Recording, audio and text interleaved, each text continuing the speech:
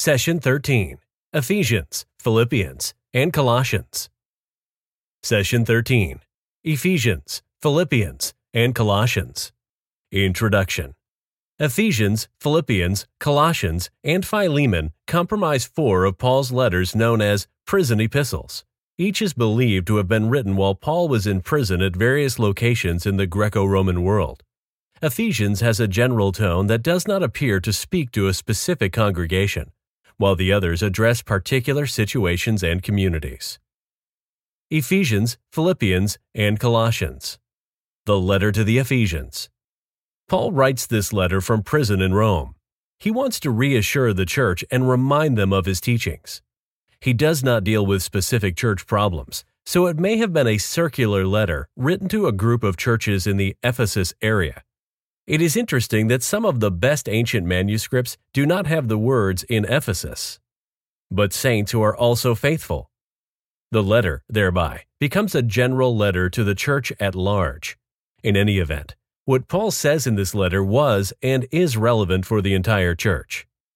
According to the classifications of letters that we have examined, Ephesians is primarily a paranetic letter.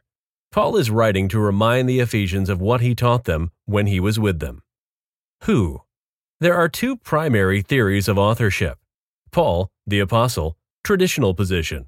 Ephesians 1. The arguments for this position are: Paul is named in verse 1 as the author. The differences in vocabulary and terms reflect a change in Paul's thought and style and do not necessarily require the author to be a different person. Pauline school. The arguments for this position are: Paul's other letters address churches in specific cities or areas. There are some differences in vocabulary and syntax, sentence structure. Some terms have a different meaning in Ephesians than they do in other Pauline writings. The style is different. Ephesians appears to be dependent on Colossians, with much of Ephesians being paralleled in Colossians. Audience: Church in Ephesus and perhaps the surrounding area of Asia.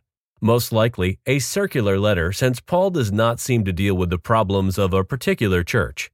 5 ancient copies lack the words "in Ephesus" in 1:1, but the title says "to the Ephesians."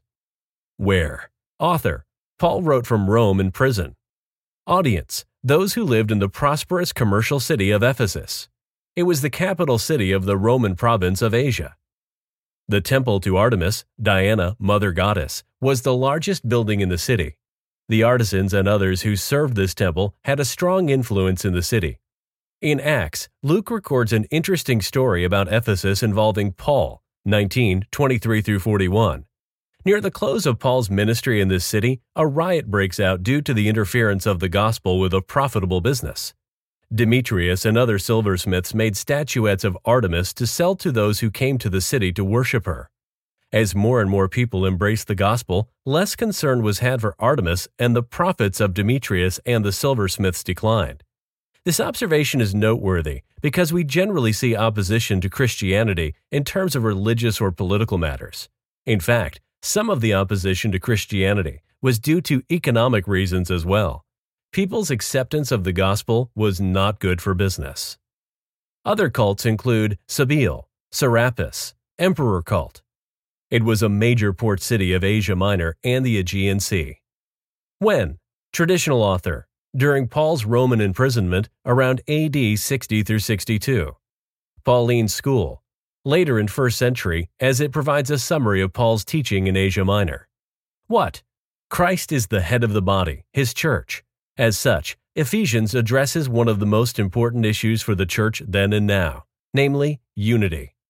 A key passage is 4:4-6, which reads, "There is one body and one Spirit, just as you were called to the one hope of your calling, one Lord, one faith, one baptism, one God and Father of all, who is above all and through all and in all." NRSV.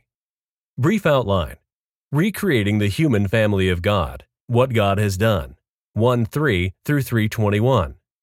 Recreating the human family of God, what God is doing. 4:1-6:20. Special verses: Ephesians 2:11-22. Unity of the Jew and Gentile in Christ. Ephesians 3:4-20. Prayer for holiness. to know the love of Christ that surpasses knowledge, so that you may be filled with all the fullness of God. 3:19 NRSV. Ephesians 4:11-16. Spiritual gifts and growth. Ephesians 4:17-24. A comparison of the old life and the new, and to clothe yourself with the new self, created according to the likeness of God in true righteousness and holiness. 4:24 NRSV. 5:21-33. Christ and the Church as a model for marriage. Why? To encourage those who had once worshipped the pagan gods but were now Christians by reminding them of Paul's teaching. Paul's emphasis on the supremacy of Christ was important in a city of many gods.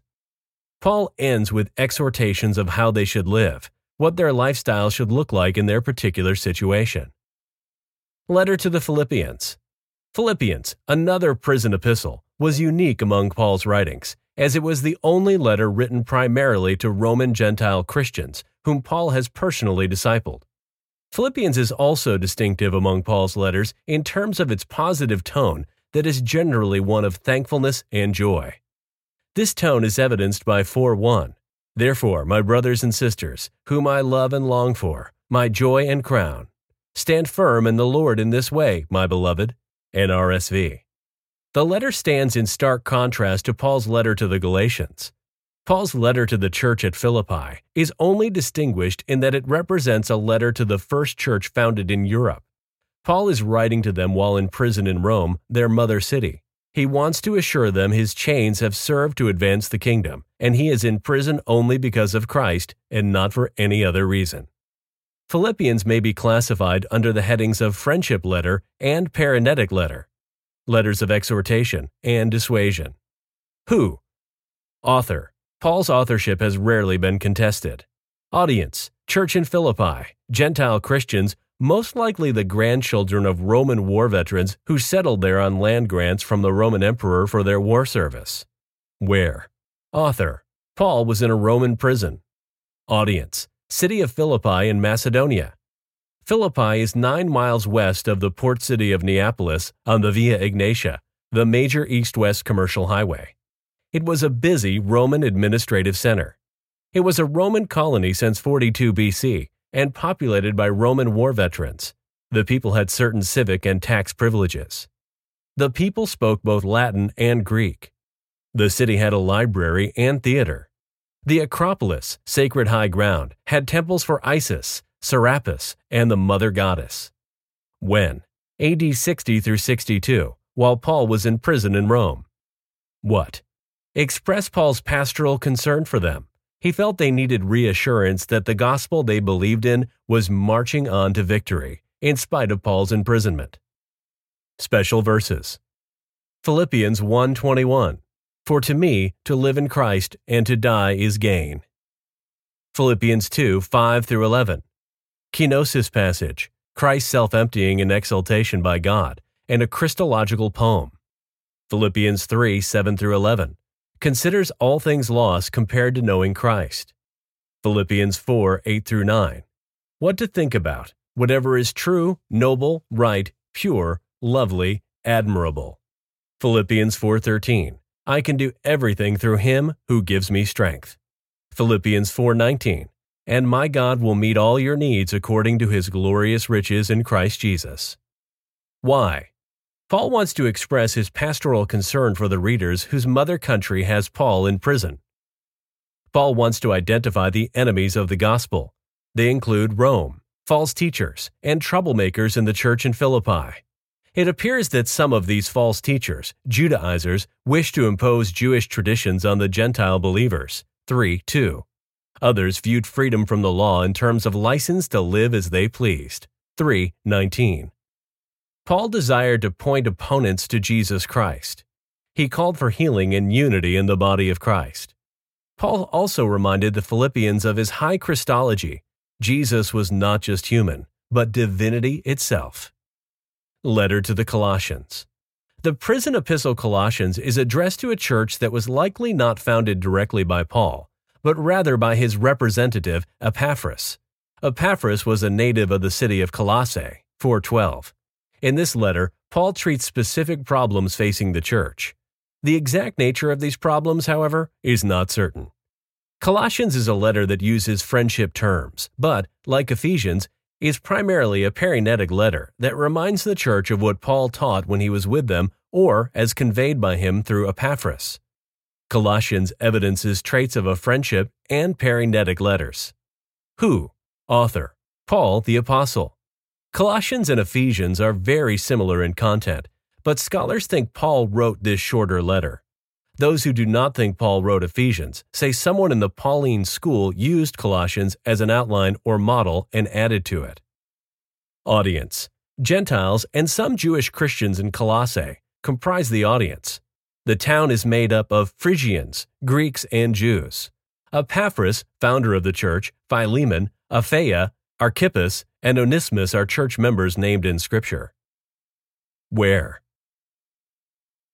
Author: Paul was in prison in Rome.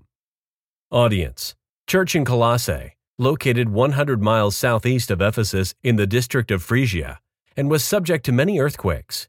It was not a large city and was near Laodicea, which is another city in this area mentioned in the Revelation of John.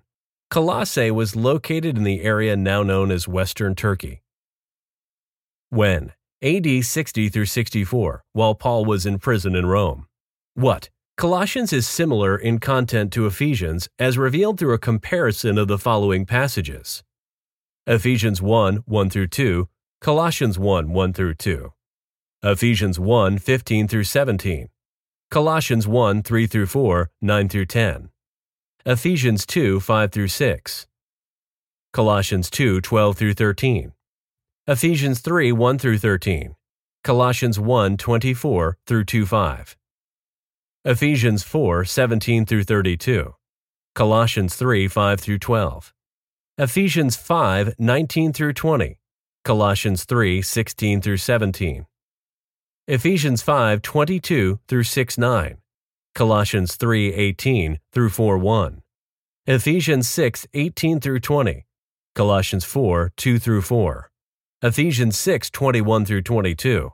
Colossians 4, 7 and 8. Special verses. 1, 15 through 20.